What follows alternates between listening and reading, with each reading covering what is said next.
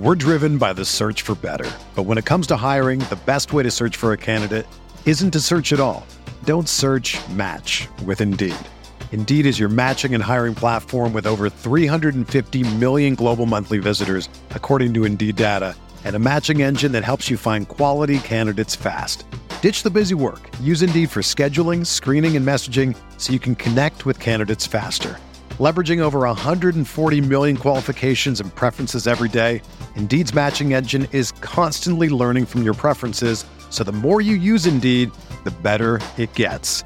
Join more than 3.5 million businesses worldwide that use Indeed to hire great talent fast. And listeners of this show will get a $75 sponsored job credit to get your jobs more visibility at Indeed.com/Blue Wire.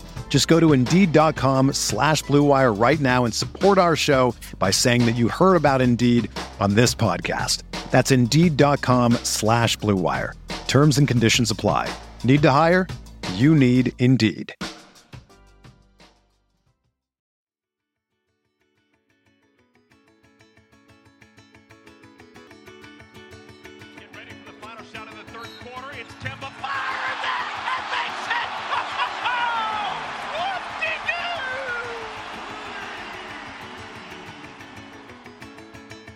You're listening to Buzzbeat Radio, your premier Charlotte Hornets show. All right, welcome in, Hornets fans, Queen City Hoops readers, and Buzzbeat listeners. This is episode 44. Is that right, Richie? 44. 44. Right? Yeah, Frank's number. Wow. Oh, gosh. Hopefully that's not an omen in how this is going to go. But here we are, episode 44 of Buzzbeat Radio. Thanks to everybody who's hung in there and come back and listened to every episode and interacted with us on Twitter. We do appreciate you guys a lot. You make this possible for us and make it worthwhile. Don't forget, we are a proud member of the Almighty Baller Radio Network, where you can find lots of other shows, podcasts on NBA fantasy, salary cap, separate teams, you name it, they've got it. And don't forget our good friends over at Sports Channel 8, taking us through the end of football season here. It was a great Sports Channel 8, a classic Sports Channel 8 football game, I thought, last night, Brian. I was watching the end of it and thought about you as the Deacons snuck past the Wolfpack in the most classic NC State loss, I think, of all time. Like that's what those guys do.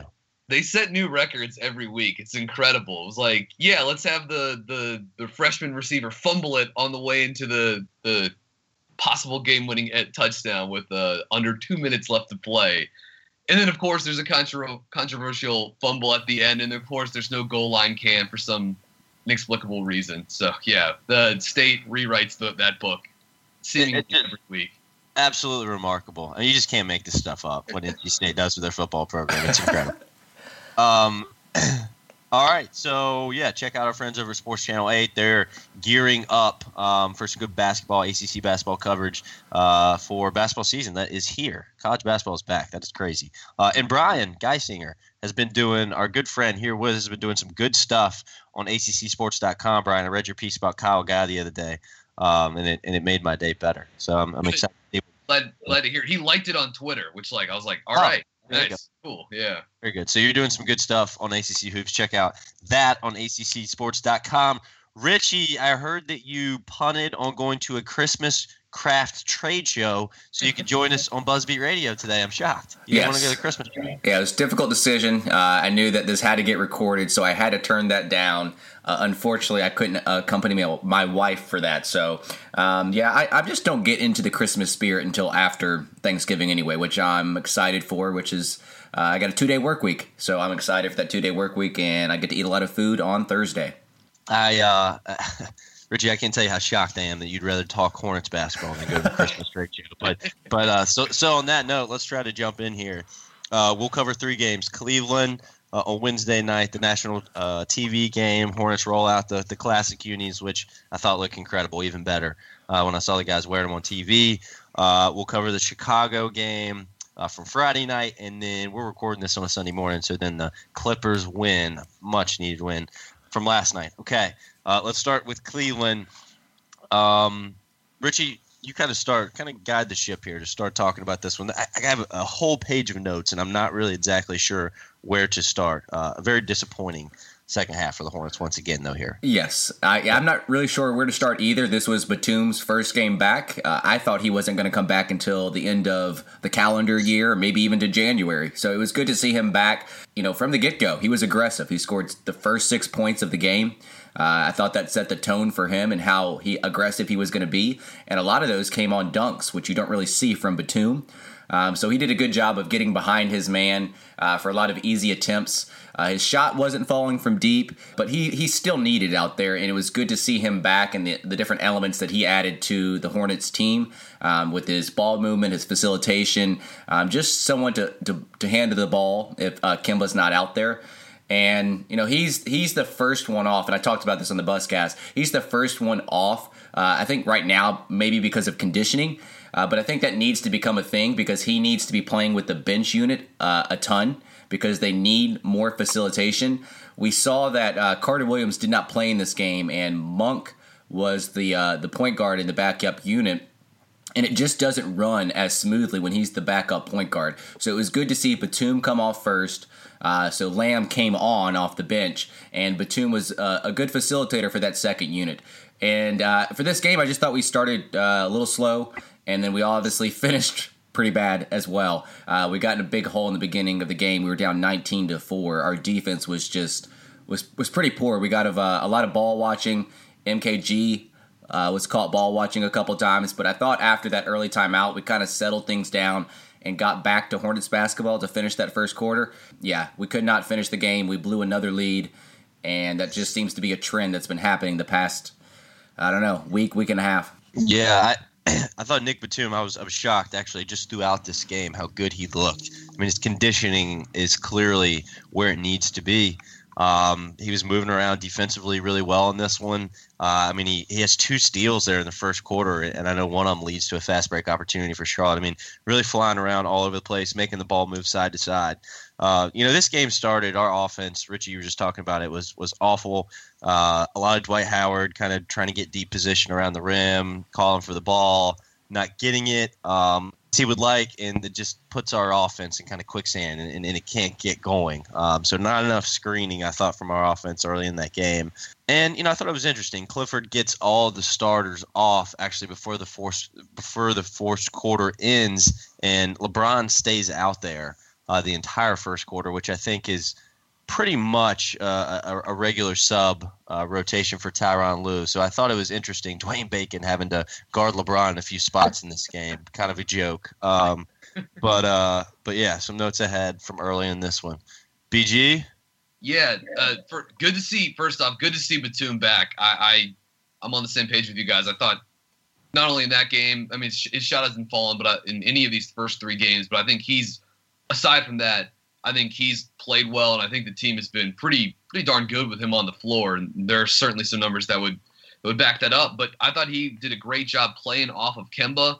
Had I would say a handful of just really nice basket cuts that Richie, like you said, he finished with a dunk, including one that meant the whole entire Cleveland defense loaded up on Kemba, and he was basically just Crowder turned his back to him, and he was able to knife in there, and Kemba hit him. I think Kemba's passing, by the way, the last few games, on a side note, I think Kemba's passing has been terrific.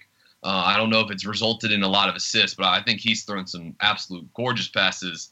And like you said, I felt with Dwight Spencer, I feel they see Kevin Love starting at, opposite at center, and they think, oh, well, this is a great opportunity for us to try to get some post-ups, or Dwight thinks, hey, this is a matchup I should be able to score on this guy in the post. And it was just too many long, deep post touches. Van Gundy talked about it during the game. And that guy gets himself into trouble when he catches it 15 feet from the hoop and then tries to back in. That results in a turnover a third of the time. Literally a third of the time. So, but yeah, other than that, LeBron and Kevin Love are so good, especially LeBron. I mean, that guy's a treat. And the LeBron Love pick and roll, it didn't even matter if it was Cody or Dwight. I mean, I thought Dwight was especially bad against it, as he's always going to be against sort of stretch 5 type players. But I think even against Zeller, they were getting good looks on that, and it's just tough to stop.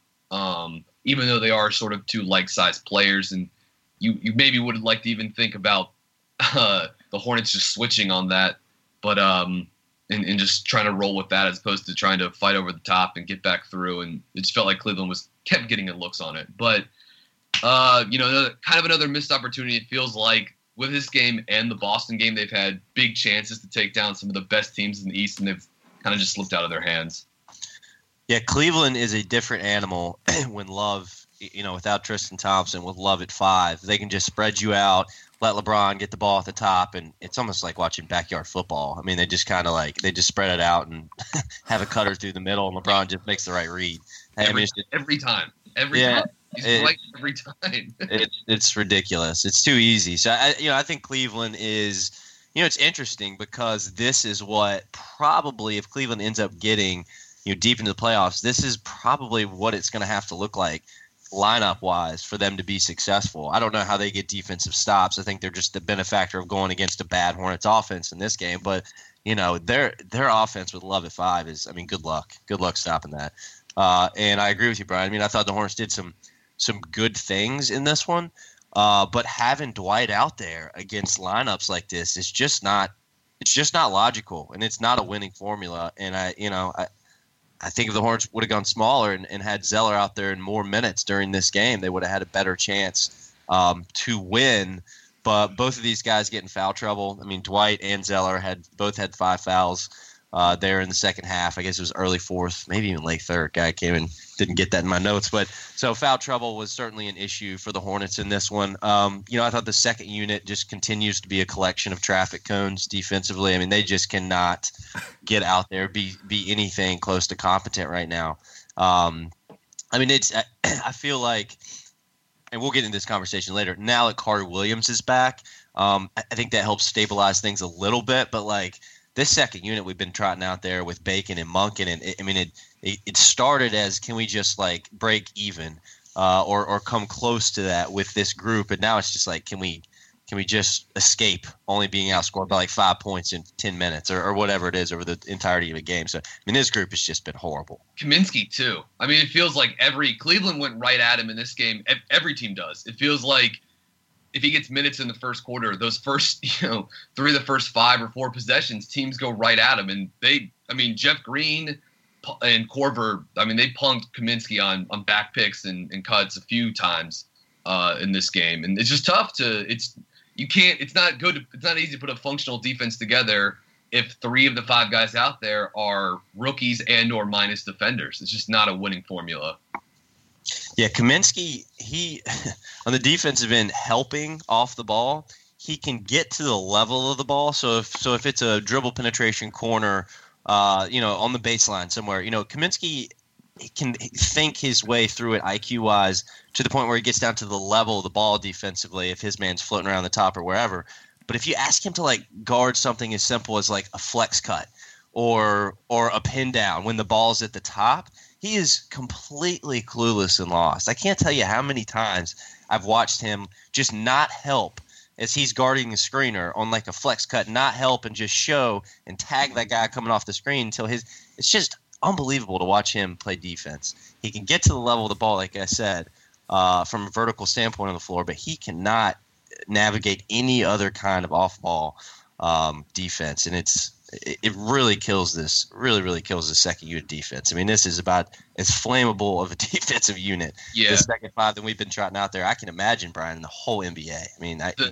They're giving up 115 points per 100 possessions. That 5, Monk, Bacon, Lamb, Kaminsky, Zeller, and that's the rate of a top of the best offense in the NBA scoring against them. So yeah, the numbers back up the fact that it hasn't looked too pretty. Even though Zeller is a good defensive center and plays really, really hard, but it's just not enough to make up for a lack of size and experience and just overall foot speed on the floor. I did want to made a note here and start it because I did want to talk about this, how good we looked in the third quarter when Zeller was out there with Kemba for those extended minutes. I think you really got a glimpse into what this team was supposed to look like, pre-Dwight Howard when Zeller's healthy. He's out there with Kemba. Defensively, Zeller can get to the level of the screen, He can trap sometimes. Other times he guards it flat. But he's able to give that pick and roll play different looks defensively. It keeps the offense on their heels a little bit, and he just moves around. He covers a lot of space. He's a good rebounder. I mean, he just makes things difficult, as a defender. And then offensively, he's running to sprint screens sprinting to set screens. When he gets the ball at the top, he's switching the floor.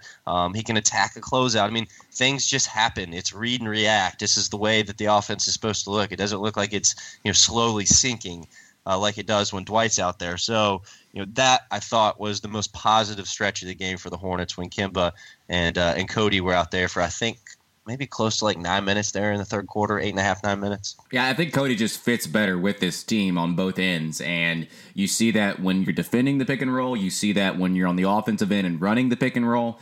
I think defense, to me, is the bigger issue when it comes to defending the pick and roll. Cody is able to show hard, and then he's able to recover to his man who may be in the post by now. Dwight, he doesn't even attempt to show hard because he can't make that recovery to the post. So then it makes it more difficult for Kemba to kind of navigate those pick and rolls and weave his way in and out.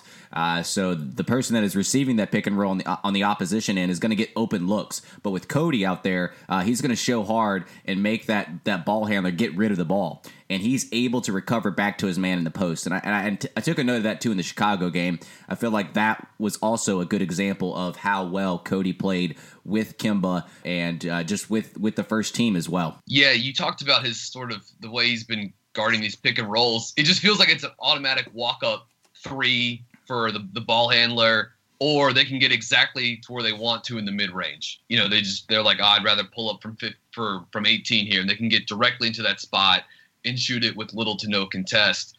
And even, I can't even remember if it was the Cleveland game. I think it was actually Chicago with Lopez, but the guys can also just flip screen. So it's like if they set where Dwight's player sets the first screen, the ball handler it doesn't get quite to where he wants to shoot the ball. Just the five, in which case against Chicago, it was Lopez, just flipped and they would go back the other way and then get another dribble and a half closer to the basket and then get to their spot and rise up and shoot. It's too easy, basically. And I think I can't see that changing. I would need to see what teams are shooting against Charlotte from those areas on the court. But they're getting good looks, and I just don't see how that's going to change. So yeah, that was obviously a problem against Cleveland as well. Yeah, some serious on two occasions late in the fourth quarter, some pick and roll, defensive just breakdowns that lead to layups for Cleveland. I know on one of them, I think on both, Dwight's anticipating, and like Brian's saying, Cleveland trying to flip that screen. Dwight's anticipating, the Hornets, icing the sideline pick and roll. Cleveland flips it, so now he's out of position and the middle of the floor is wide open. And on two occasions, I can remember a breakdown, where Cleveland just gets a layup out of it. Of course, that can't happen against LeBron James. Yeah.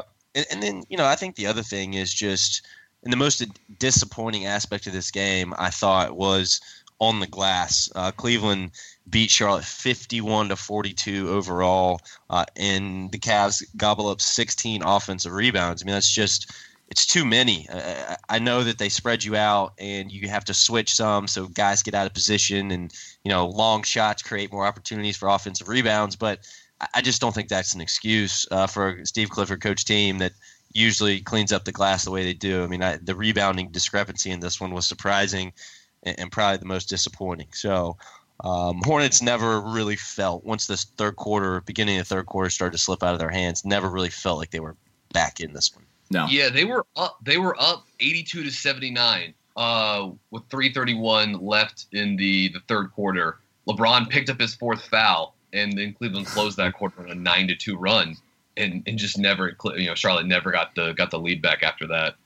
That was definitely the most important moment sequence in the game is where LeBron went out. Van Gundy he mentions it on the broadcast, like this is where Charlotte has to take advantage, and weren't able to do it. So it's microcosm of the season so far. But the only other thing I wanted to mention about this one was Kyle Korver, a really good game. One of y'all may have mentioned him already, and I missed it, but he trashed Charlotte, and Lamb couldn't find him, could not keep up with him running off screens. I think Bacon actually had a few opportunities, couldn't keep up with him. So I don't know. Like he's had a great season, by the way. Korver, he's been phenomenal this year for Cleveland. but it was like it was stuff that could have been prevented, right? Like if you're, like to your point, Brian, like he's having a great season. He's been really one of the better lethal shooters in the Eastern Conference as an off-ball just runner, and there was just no help. Like Lamb was coming off those screens just kind of like on an island. We had nobody showing, tagging him. I mean, he got some wide open look. Green too. A lot of times it was Jeff Green with Frank Kaminsky guarding him. Like you put Kaminsky in either half of those off-ball screens where either he's the one being screened or his guy is screening someone else, and it's just instantly there is an avenue for the offense to attack every single time. It's unbelievable how bad Kaminsky is as an off-ball defender, really just defender in general. But I just thought it was too easy for Korver. I thought a lot of that could have been prevented with just a little bit of attention to detail and a little bit of kind of helping the helper, right? We just talk about that all the time with good defenses, are helping the helper, and there just was not much of that going on, especially with the second unit defensively that night. And it just was not a good enough effort. Hey, I do want to give a nod to MKG. I thought he played well. He was he did very well in the mid-range game. He shot 4 or 5 in the mid-range, and a lot of those were him using a rhythm dribble.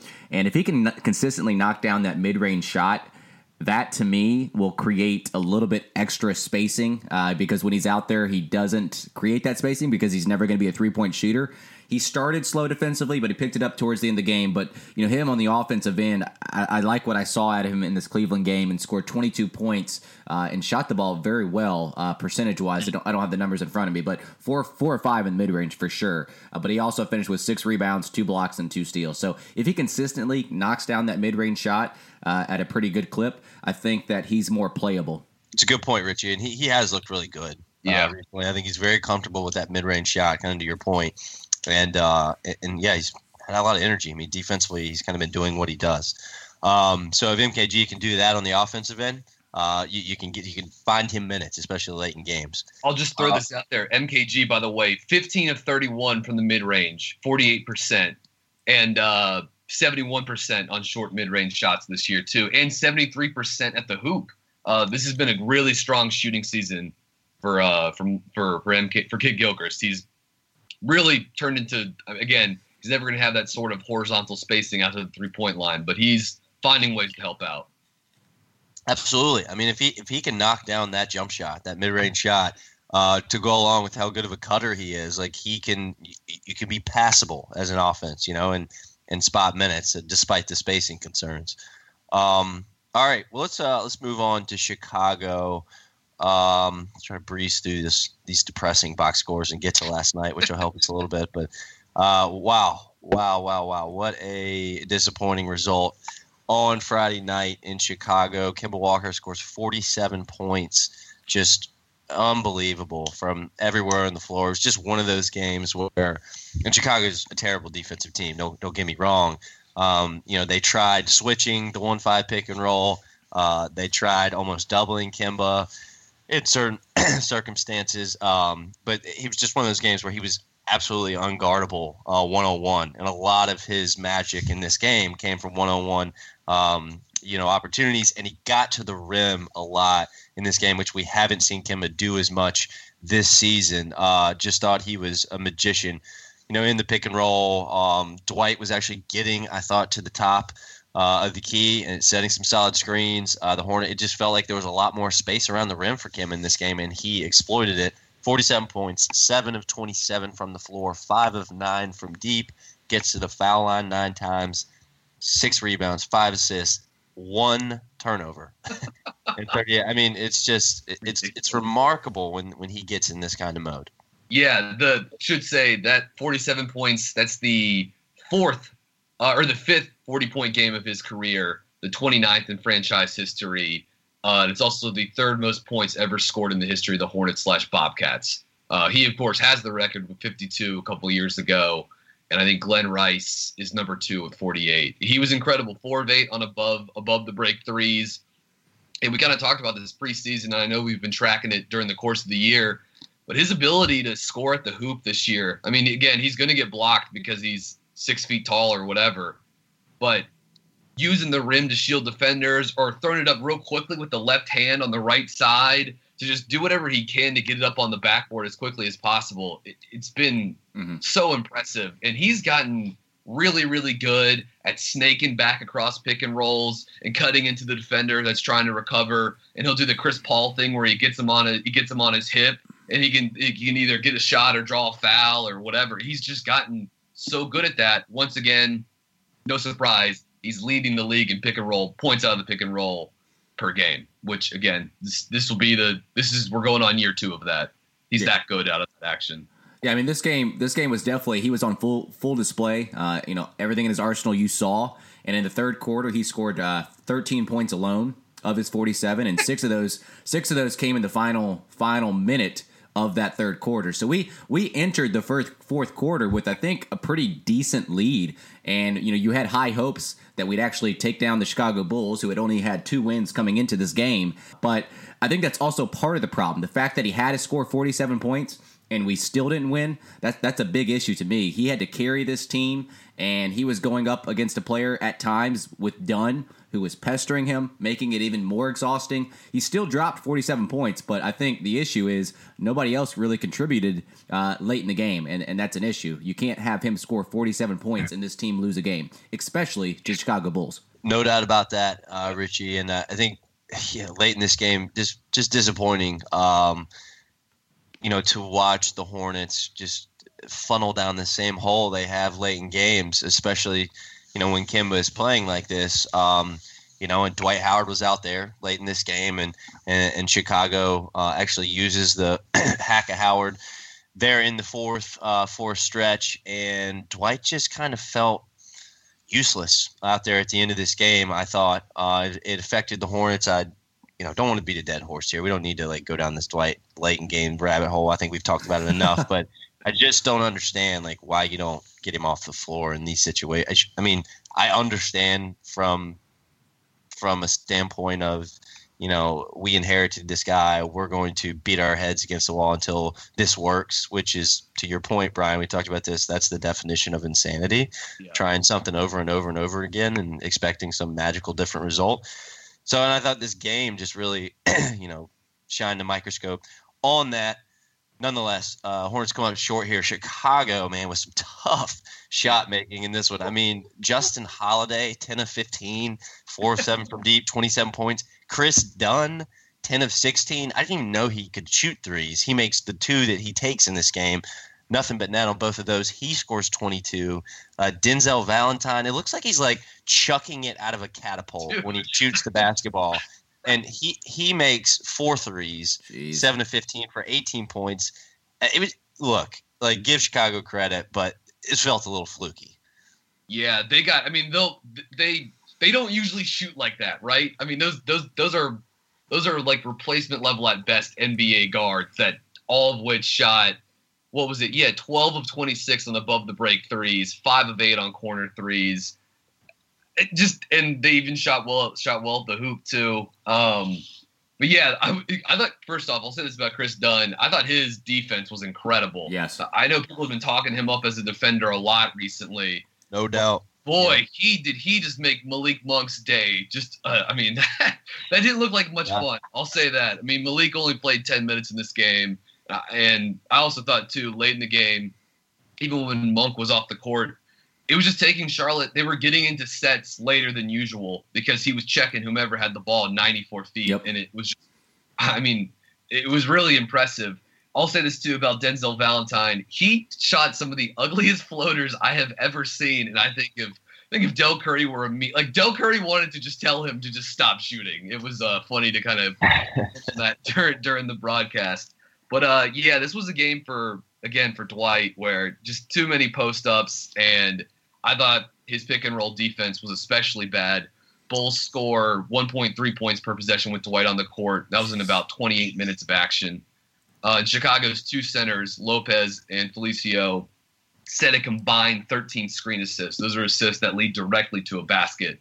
Lopez had 7, Felicio had 6. And for the record, Rudy Gobert leads the league in setting 5.2 of those per game. So, and again, not all of those were against Dwight, and it's not all on Dwight. It's not fair to pin all that on him, but I think he's the sort of primary shareholder in terms of if you want to hand out blame, he's the guy. He's just got to be. He's got to be better. Does anyone, while you're on that, BG, does anyone remember what the closing lineup for the Bulls was in this game? I'm trying to find it right now. I should have written this down earlier. Give me a sec. I can figure this out. Okay. Yeah, no, and kind of what you were saying, BG, I just piggyback off that for a second. While you find that is Chris Dunn, unbelievable. Yeah, defensively. I mean, the Hornets literally could not get the ball past half. They couldn't advance the ball into the front court for 2 or 3 straight possessions there. And, I mean, that guy can definitely be a Bulldog type of defender. Lots of potential there. Moving forward with his future. And look, he's in a great spot in Chicago. Like, they're going to be terrible this year, but he's going to get an opportunity to be himself as a player, which he was not, in Minnesota. So I think this is a great place for Chris Dunn to show that. But yeah, just unsustainable offensive performance here, and a little bit fluky from the Bulls. Yeah, what I was curious, did they close with Markkanen at the 5? They closed with him at the 4. So the last 5 minutes, they basically played with Dunn, Holiday, Valentine, Markkanen, and Lopez. And those guys played – I mean, the last 5 minutes and 15 seconds of the game, those guys, 7 of 12 from the field, 2 of 4 on threes. The Hornets actually outscored them in that period of time, mostly because of Kemba. But yeah, that was who they closed with. Lopez did play those minutes, but the Hornets in that stretch had Dwight Howard on the court the entire time too. So Zeller in the last 5 minutes of this game, Right, and I think from like a matchup perspective, like Robin Lopez, Dwight Howard, like that's fine. Traditionally, those are 2 like lumbering centers going up against each other. But like Robin Lopez isn't the Robin Lopez that we're used to. Like that guy's he's stretching it out almost all the way to the 3-point line now, really hoisting up those long 2s without any hesitation. So just the fact that he can present that as an offensive option for his team, it just makes me more inclined to trot Cody out there, because Dwight's now being pulled a little bit farther away from the rim. I just don't know, I don't understand what you're getting from Dwight there. You can't extract as much from him defensively when he's somewhere farther from the basket because his man is floating around the 3-point line. And offensively, obviously, there's nothing to gain from having him out there because, number one, the opposition can they can use Hackett Howard, which the Bulls did in this game. And then number two, he doesn't give you anything offensively late in games. He's not the best pair next to Kemba, who should be the playmaker there, because he doesn't set good screens and he's not committed to that aspect of the game. So, again, what I was curious about was, did they finish with Markkanen? If Dwight was out there against him, which I didn't think was the case, but if that was the case, that would be inexcusable. I still think it's questionable to have him out there, against Lopez. But I agree, by the way. And just looking at some numbers too, Dwight finishing screens out of the pick and roll this season. I mean, he and Kemba as a partnership have been great because Kemba's the best pick and roll guard in the league right now. Dwight, when he's finishing plays on this, only 0.7 points per possession. Cody's up above 1.1. Dwight's shooting 50% on those, which is pretty good. But again, a 22% turnover rate, and he gets to the free throw line 26% of the time. Teams are just grabbing him; they're just fouling him. Same thing on putbacks. I mean, teams are just either get to dunk or they're going to put him to the line, and he's in free throws. See, that's the thing. If our best player is a pick and roll heavy player, why wouldn't you pair him with Cody, who is so good at setting screens? I love Dwight. He's been impactful, like in the first 3 quarters of games. But when it comes down to crunch time, you want to make sure that your best player is successful and he's not exhausting himself on both ends of the court. Put Cody out there. That alleviates some of that problem. I think the best example in this game might not have been the end of the game, but if you watch the end of the first quarter, I took a note of it.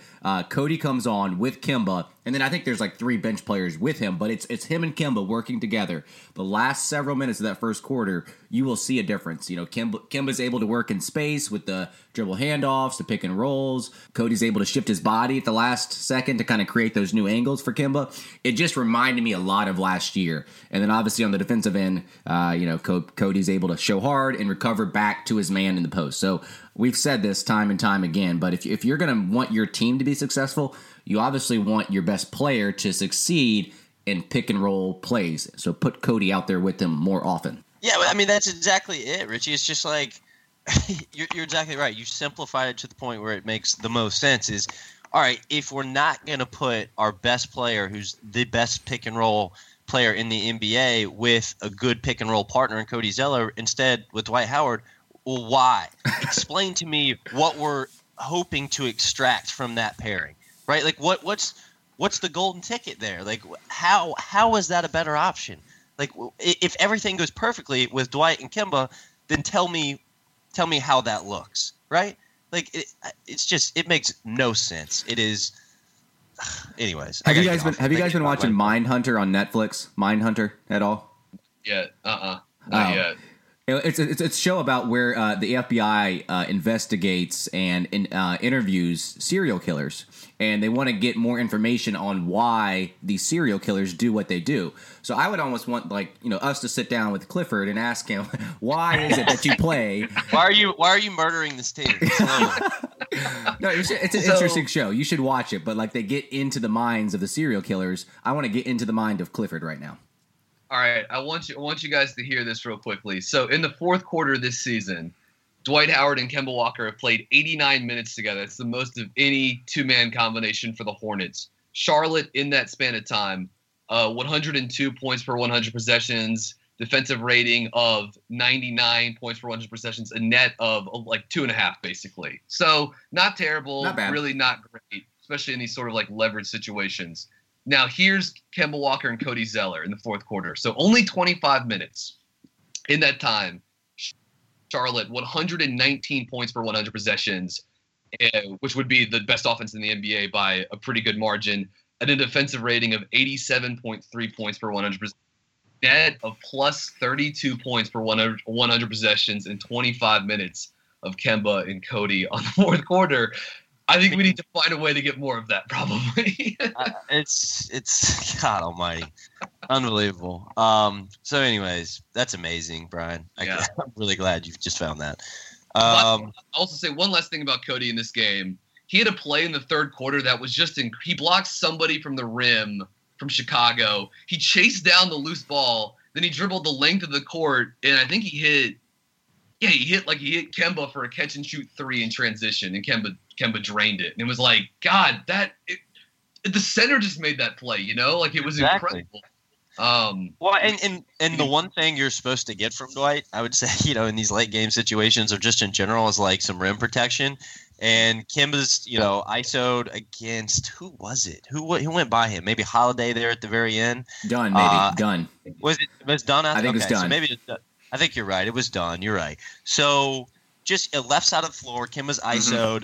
Dunn gets by him, kind of going baseline. And Dwight just has one job there. Just slide over and protect the rim. That's literally the only thing we're asking you for, because we're not going to get anything else. And he can't slide over in time. And Kemba is visibly frustrated, looks right at Dwight, throws his hands up.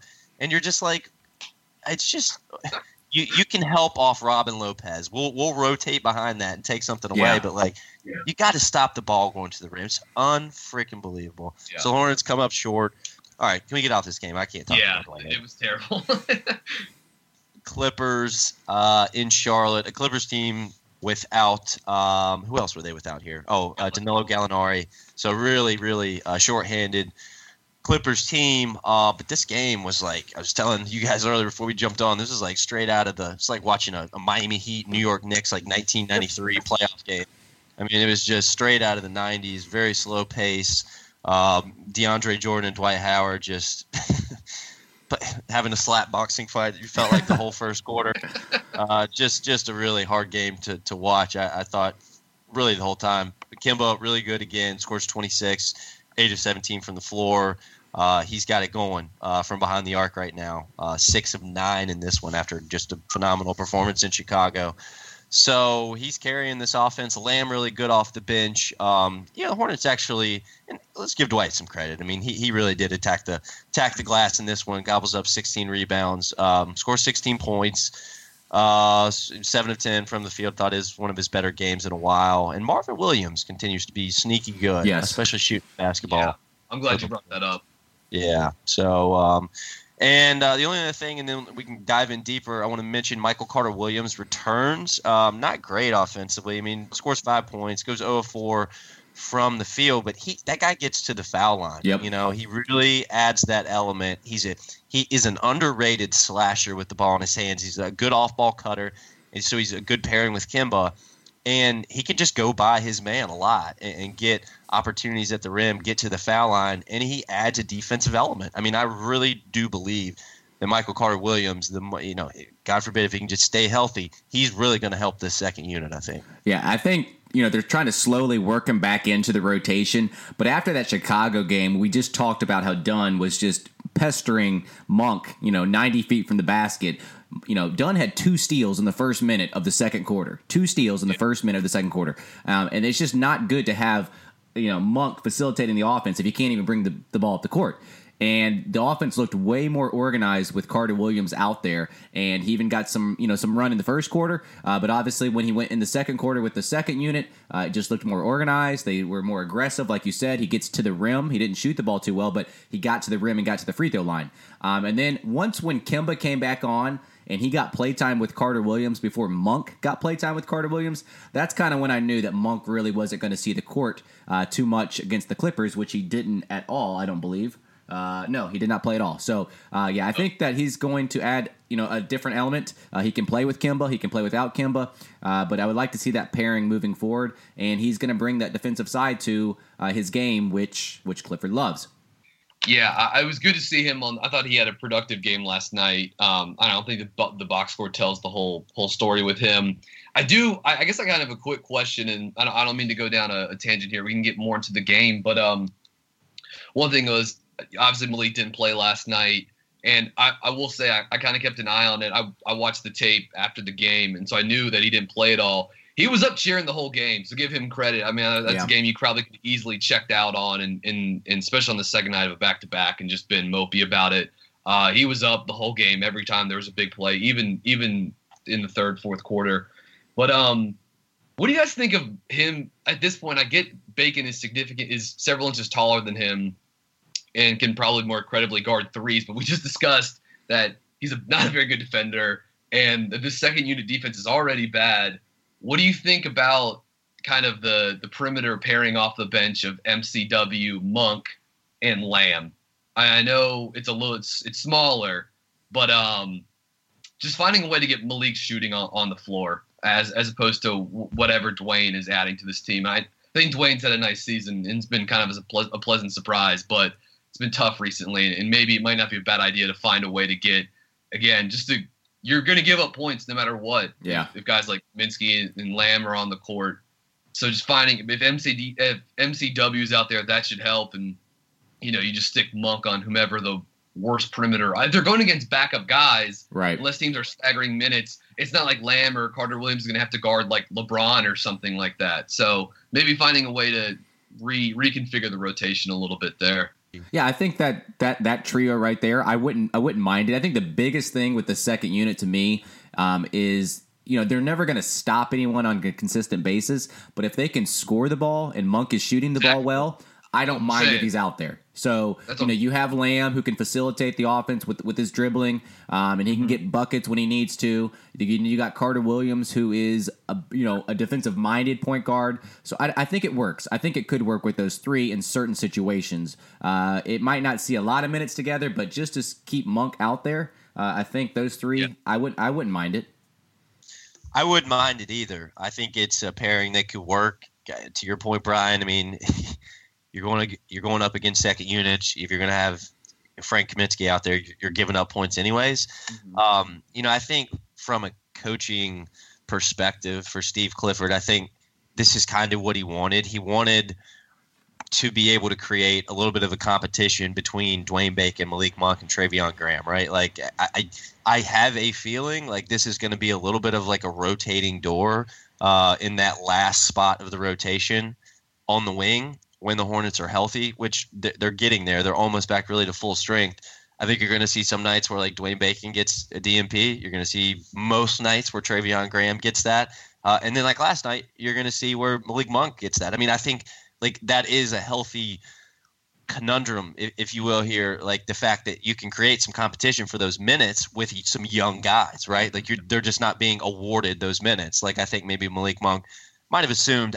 I'm a little like I wonder a little bit from if it's smart to give Bacon those minutes over Monk, like which now that Carter Williams is back, this is what we saw first. And it might be more of a matchup thing last night, but Bacon to me has been. We know his limitations offensively. He's really not ready to stretch it to the 3-point line. We've seen that regress, his willingness to take that shot as the season's gone on. He's really just good from mid-range. Doesn't give you much offensively. And then defensively, he's just not ready yet. He's not there. I think that he's in position more often and more willing to help than a guy like Malik Monk. But from what you get from a net rating perspective, I still think that Monk's the smarter guy to have out there just because of what he can give you offensively. But again, like I think this is kind of what Clifford wants to have. He wants to have you got to prove it. You have to earn it. This has always been his thing with rookies, and now he kind of has this. He has that ability. He has that little ace in the deck that he can play that card with these guys now. So I think it's going to be a little bit of a rotating door. But with a gun to my head on any given night, I'd give Monk those minutes. But yeah, same here. Well, like you said too, this was a little bit of a sluggish game. Only 99 possessions. Which is about 3 fewer than Charlotte averages per game. Charlotte's actually top 10 in pace right now, which is something I never thought I'd see in terms of a Steve Clifford coach team. But I think they may even be top 8.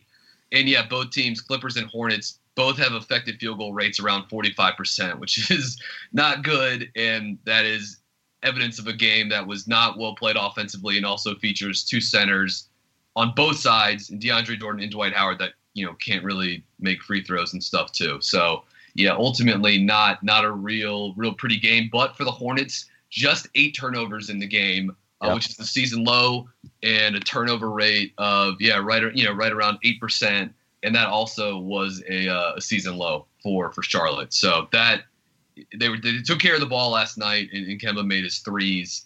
That's usually a good recipe for Charlotte. I feel like Clifford would take this game, 10 times out of 10. Low possessions, take care of the ball, like you said. We only had an 8.4 turnover percentage, out-rebound your opponent, shoot decently from the free throw line. We're still struggling in that aspect. In the fourth quarter alone, we went 11 for 11 in the free throw line. So even Howard made all his free throws in the fourth quarter. So this is definitely the typical game that Clifford would want. All the ingredients for a low-scoring, defensive-minded win here. Yeah, I mean, definitely a Clifford-esque type of game. The Hornets doing the things, cleaning up the glass, taking care of the ball, what you mentioned, doing those little things to win the game. But, I mean, you just look at, the Clippers tonight. I mean, Wesley Johnson plays 31 minutes. Sindarius Thornwell gets 30 minutes. Austin Rivers. Williams, baby. My boy from NC State. C.J. Williams gets 8 minutes. I mean, just some of the guys they had to trot out there during this one was actually – it was amazing. I didn't even know they were that thin when they are injured, which they are now without Beverly and Gallinari last night. So it's a win. It was a grinded out again, not a very pretty game, but a result that the Hornets needed in the worst way. I thought Nick Batum, he's not shooting the ball well yet, and we can expect somewhere in the range of a 30 to 35% outside shooter. But he is adding the element to the offense of just more creativity, more movement off the ball.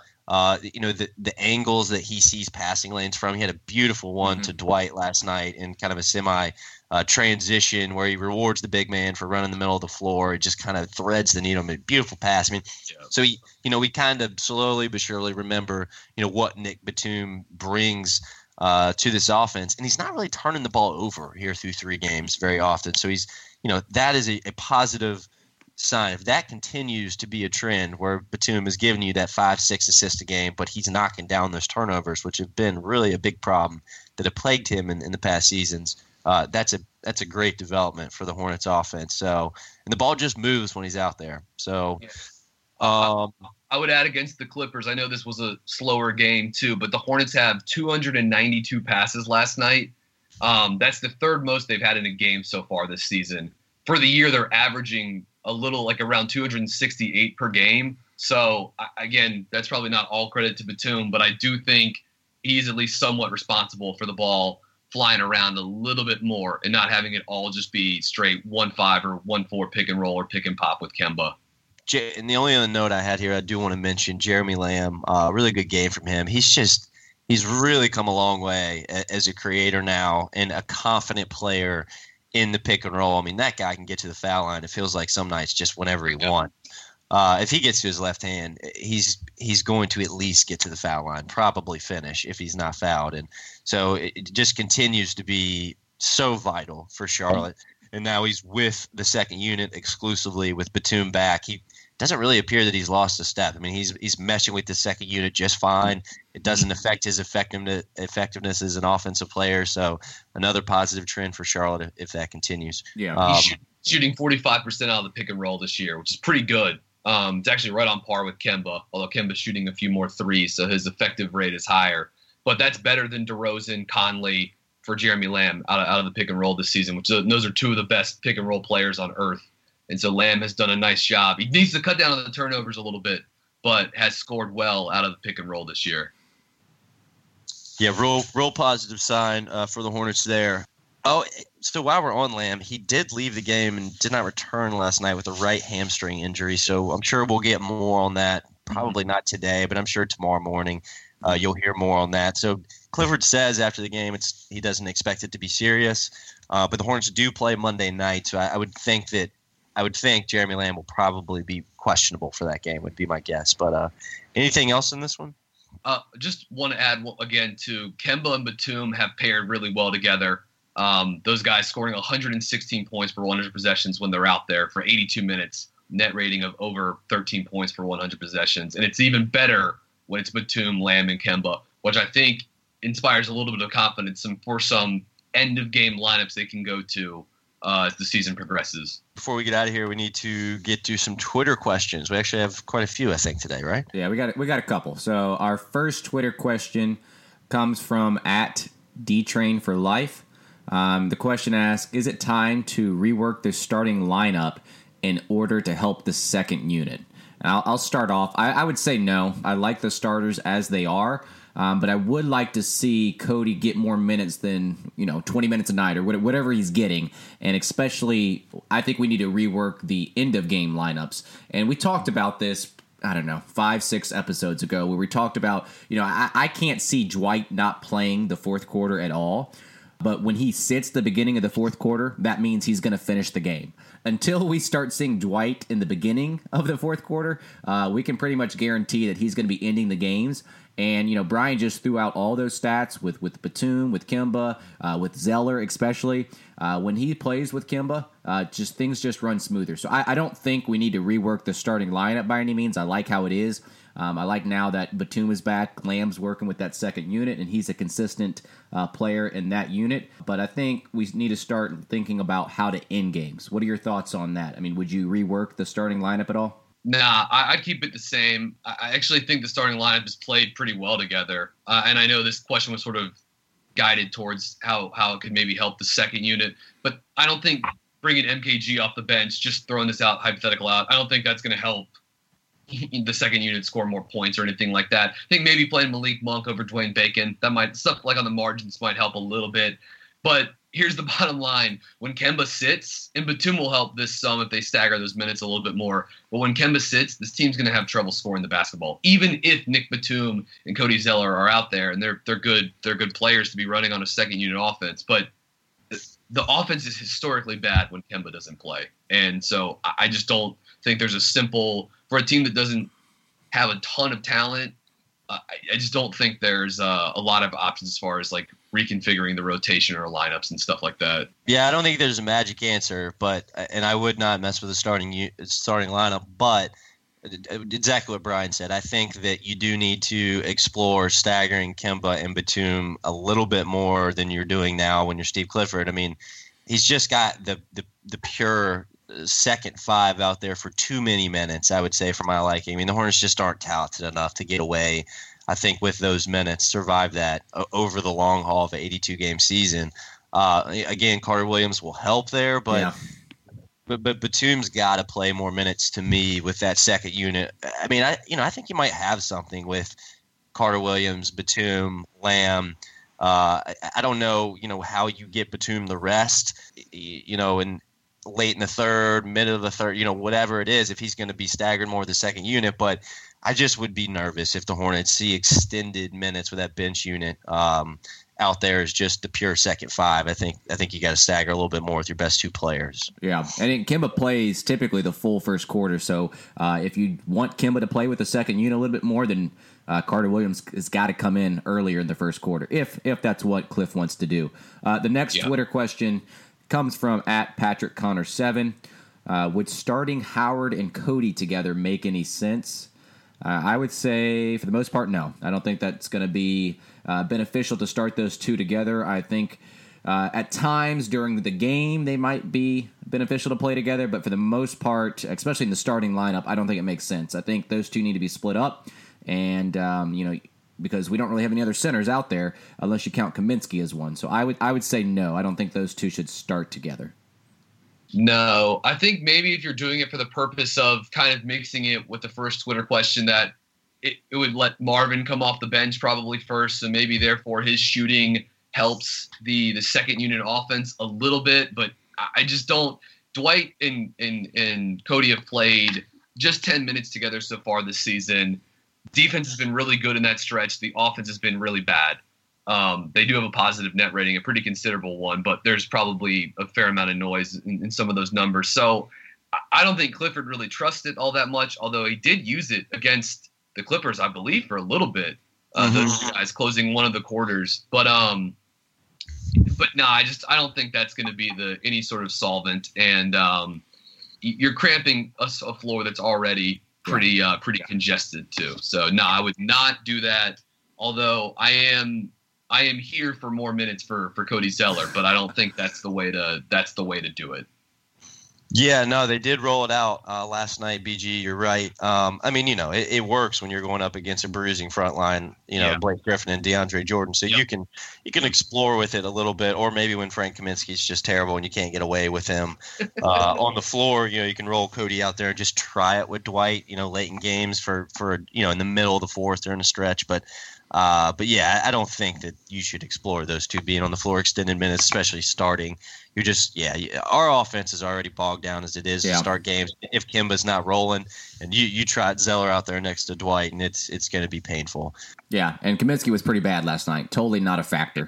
He was not making anything. So when he doesn't make anything, he's pretty much not a factor in the game. 0-4 on threes, by the way, for Kaminsky last night. He's now 15. He's now 15 of 50 on catch and shoot threes, 30%, which is it's got to be 40. It just can't. It can't be. I mean, 35 at least. I mean, he's not. There's no signs of improvement for Frank Kaminsky. Zero in any aspect of his game. He shoots from everywhere on the court, and everywhere is a dead zone. Like go to the Cleaning the Glass page and pull up like where he ranks from literally every zone on the floor compared to the league average or whatever, and it's just it's comedy. Short, mid range, at the rim. What, like 15 percentile or even lower than that? I mean, right there. I mean, it's bad everywhere. It's not pleasant. That's for sure. I mean, look, we've talked about it. The most positive thing he brings to the basketball court offensively is the fact that he can just stand at the 3-point line. It's just the fact that like the defender has to know he's there. Yeah. Now, if defenses would just understand that you just let him take the shot, like 3 out of 10 times it's going to go in. You can live with that. It's a bad shot from an efficiency standpoint. Yeah. When he's shooting it, so he's in the 25th percentile for field goal percentage at the rim. He's in the 27th percentile for field goal percentage from long mid range, and he's in the 21st percentile on above the break threes, according to CleaningTheGlass.com. It's bad, you guys. Those are the areas, like those are the places he's supposed to score from, and it's just not happening. And something has to give, I think, there with this rotation. I mean, we've gone down the Frank Kaminsky rabbit hole here, but I mean, again, 82 game sample. You can't get away with those minutes. You can't. Something's got to give here with Frank. You brought this up with Monk a few minutes ago when we were talking about the rotation there. And look, maybe it's different because they're different players, or maybe it's even different because Monk is a 19-year-old rookie, and when Frank came out, he was probably 22, going on 23. Or actually, I think his birthday is in April. But regardless, why is that? You talked about how Clifford may be trying to rotate those minutes around a little bit just to make sure that Malik or Dwayne or whatever feels like they're earning those minutes. why has that never happened with Frank Kaminsky? Yeah. Get that the team is lacking another credible power forward, but Johnny O'Brien is there, or just move guys around. Try playing MKG at the 4. Like, why does Frank Kaminsky know that if I suit up, I'm playing 25 minutes tonight, no matter what? It's just, I'm going to play 12 and a half minutes every half. And yeah, it's been like that for 3 years now. And the play has got it. It can't be, I mean, maybe the team has some sort of secret sauce numbers that say when Frank Kaminsky's out here for whatever reason, and it's stuff that's not publicly available to the three of us or whatever. But it's the eye test isn't pretty, and any of the stuff that's publicly available number-wise to look at says this guy hurts this team defensively so bad, and even if he helps the spacing a little bit, that sort of marginal improvement shouldn't be worth the fact that he can't shoot from anywhere on the court except for 1 out of every 4 or 5 games. Yeah, I think that the numbers suggest from an offensive rating, standpoint is that most of the lineups that Frank is out there, especially with Kemba, well, and really Kemba with anybody is a positive net rating, but I mean, he does provide the spacing to make it worthwhile when he's out there with Kemba or with Batum. And it's just the fact that he can stand out there and just pull his defender away from the basket at the power forward position. But yeah, I mean, from the eye test, from like a shooting numbers perspective, like there's nothing that suggests like we should continue down this experiment with Frank Kaminsky. And look, he's still on his rookie deal. Like, I just think the Hornets need to make a decision here. Like, if you're just gonna keep kicking this rock down the road and then just not offer him, just let his rookie contract run out, let him go into restricted free agency, like that's fine. That's an okay path. Like I'm not gonna hate on that, but. Right. If you want to be a playoff team, if you want to be able to extract some kind of valuable minutes from your backup power forward, then I would look at trading this contract because this is it. Like you have to trade it this season. If you don't do it now, you're just going to live with him until he exits the NBA, which I think it's still in play. Yeah. Once his rookie deal runs out. So like either trade him now and get very little back, or just give Johnny O'Brien those minutes. Like yeah, exactly. You're going to be a better basketball team, I think. Maybe that motivates Frank to play better. You know what I mean? He's always been able to. It's like he knows if he just stays at this certain level, he's never going to usurp Marvin in the starting lineup, but he's also never at any risk of losing his place in the top 9 of the rotation. Like he's just locked in because he backs up a 32-year-old guy. He's locked in for X amount of minutes per night. And by the way, like I know the offensive rating is not terrible when Frank's on the court or whatever, but he's another one of those guys that's totally attached to Kemba. When the Hornets with Kaminsky on the court this year and no Kemba are a net rating of -22. They scored 88 points per 100 possessions, which would be the worst offense in the NBA by a mile. Like Frank Kaminsky isn't the solvent, this like spacing agent. You know what I mean? He adds that, but that he doesn't solve those sort of offensive issues. Everything good that happens with this team offensively is attached to Kemba. Period. Like it's everybody. Yeah. So it's I just don't understand why for a guy like Clifford said it after the loss to Chicago. Like the young guys can't feel. I don't want to misquote him, but didn't he say something sort of vaguely about guys need to, or maybe it was even after the Cleveland game about younger players needing to earn time or something? Didn't he say something along those lines? It's like, why has that never been the case with Frank Kaminsky? No, hey Brian. No, look, this is my biggest thing with Cliff and his rotation and how he sends these messages through the media is that like that's fine, and I agree with like young guys should earn their minute. Like I love that, but don't send mixed messages because if that's going to be the case, then why should Johnny O'Brien not have the opportunity to compete with Frank Kaminsky for those minutes, and why shouldn't Frank feel the same heat? I 100% agree with you. I think it's an inconsistent message that Clifford has always sent, and it doesn't make sense when you start to get to the boiling point of some players in this lineup. I think it's a great point. I really do.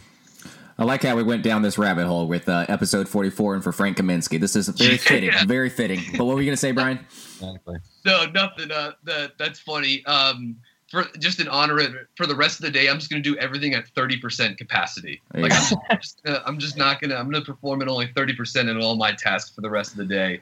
I would like to add, as much as Frank has struggled, Marvin, we kind of talked about this a little bit ago, but man, he's having a great season. I mean, this has been which one of you, Richie? It was you. You wrote about before the year started about a sort of a bounce back year for Marvin, right? Yeah, I Brett? thought he started pretty slowly to begin the season, He's picked it up recently, but maybe the last 7 games he's been shooting the ball pretty well.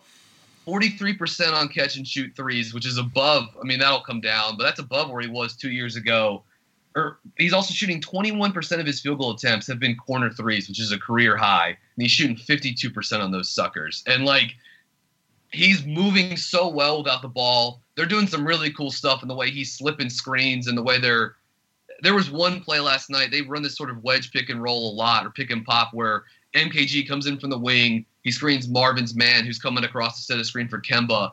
And instead of one time, MKG picked Marvin's guy and he just flared to the corner instead and drilled a three. He's been incredible this season. So that was my mini Marvin Williams rant. Yeah, had to get him in there. And there was only one more question left on Twitter, but it was a non-serious one from Chris Axman. He asked if Dwight wears oven mitts during games, or does he just drop every pass on purpose? I think he'd actually have a better chance of catching the pass if he wore oven mitts. I wish he would. Yeah, let's not go back down the Dwight Howard conversation, but it's not going to get better, Chris. I can almost guarantee you that. Well, thank you for everybody that submitted those Twitter questions. Thanks to all of our listeners.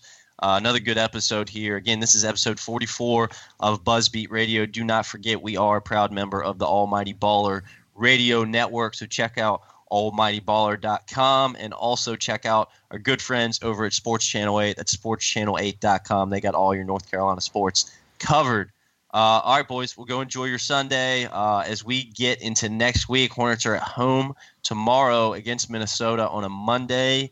And then, I don't know, what does the rest of their week look like? They got 4 games this week. Spurs on Friday. I know that because they keep advertising that game. Wednesday, Washington at home. It's tough. Friday at Cleveland. Saturday, home versus Spurs. I think it's the Dwight bobblehead. That's right. It's Saturday, not Friday. My bad. So 3 of the 4 games here at home, correct, but all games against teams that, or at least 3 games, well, at least 2 games above 500. So going to be a tough week for the Hornets. I think if you feel like you get 2 of these, you're happy. So yeah, really happy probably. All right, another great show. Thanks to everybody again, and we will see you next week.